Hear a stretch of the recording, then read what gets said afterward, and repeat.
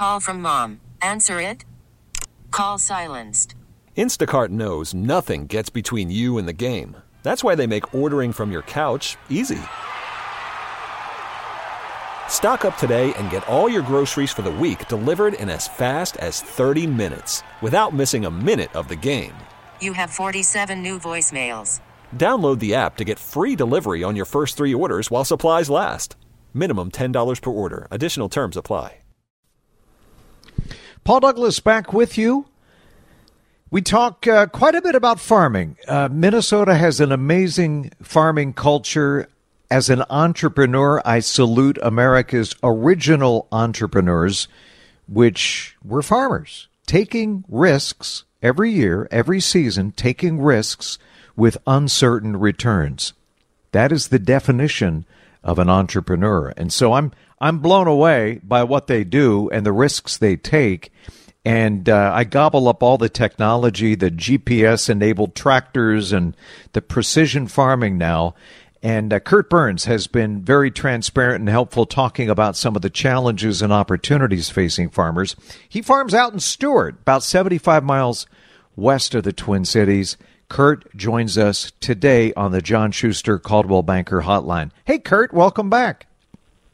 Hey, Paul, how are you doing? Depends who you ask. Don't talk to my wife. I'm going to pretend I'm doing okay. That's good. Well, we're doing a lot better than the last time you talked to us. It looks like we got everything planted in the area that I cover in Sibley, McLeod, Renville County area, Meeker County area, and Nicollet County area. And so the last 3 weeks with warmer temperatures, the crops are looking a lot better and have responded very well. So the attitude is a little bit better than the last time we talked. Well, I'm very happy to hear that. And look, I know all the farmers got off to a late start this year with our chilly spring. Has the recent heat kind of made up for that late start? Yeah, it has, Paul. The recent heat, now obviously the last couple of days have been too excessive of warm temperatures, but the sunshine and the warm temperatures the last 3 weeks have really got this crop growing, and we still need time. You still have to make up that time at the end of the growing season, so you hope that the frost date is going to be in mid to late October this year. But at this point, we're advancing the crop very, very well. Well, I'm happy to hear that. Hey, a lot of concerns about supply chain issues, the price of gasoline, and I know that farmers are impacted by that. Is that affecting your operations, Curt?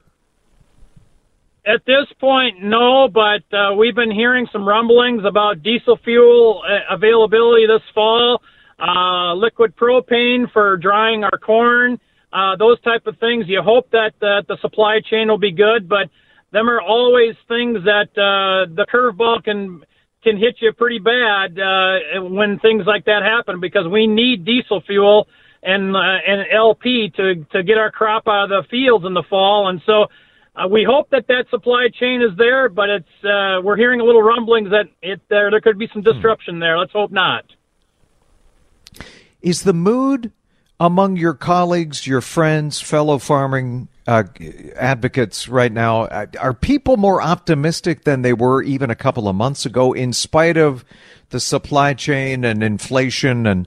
And what is the mood out there? I know that during the height of the pandemic, there was a lot of despair, a lot of farmers, taking their lives out of desperation, not being able to break even, losing money, going into bankruptcy, not being able to provide. I hope things are better. Do you sense that things are a little bit better in the community? Yeah, I do, Paul. And I'm going to tell you, you are correct. The weather is everything for agriculture. And when the weather cooperates, the attitudes and the moods of getting your work done out here in the fields and with the livestock is so much better.